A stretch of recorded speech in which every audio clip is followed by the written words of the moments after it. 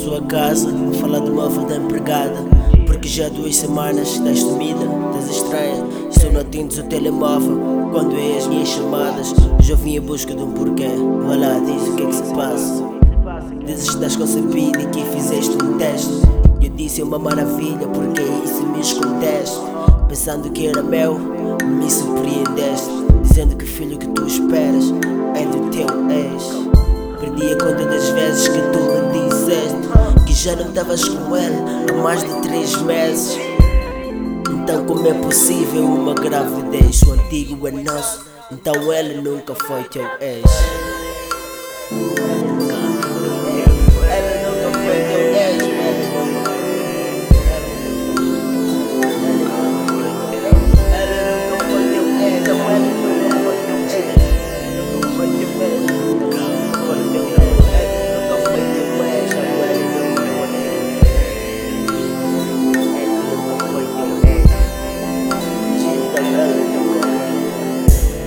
Já não sei se te amo ou se te amava. Mostro ser valente, interiorizando as minhas lágrimas.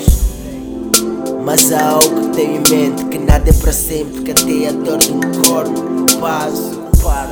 E na rua falei com pessoas estranhas, pessoas essas que me aconselharam que não é o simples fato de eu gostar de ti que tenho que estar sujeito a fazer figuras parvas. Pelo menos hoje seja sincero olhando nos meus olhos. Mais vale tarde do que nunca, porque até agora não foste. Já não sei se acredito se houve nós os dois, ou se eu era uma opção quando não havia concordância entre vós. Eu nunca pensei odiar a Marte. Deito o sol, deito a lua, fiz deusa do meu heart. Deito o que eu não tenho, deito o orbit. Troca recebi decepção, sou posh.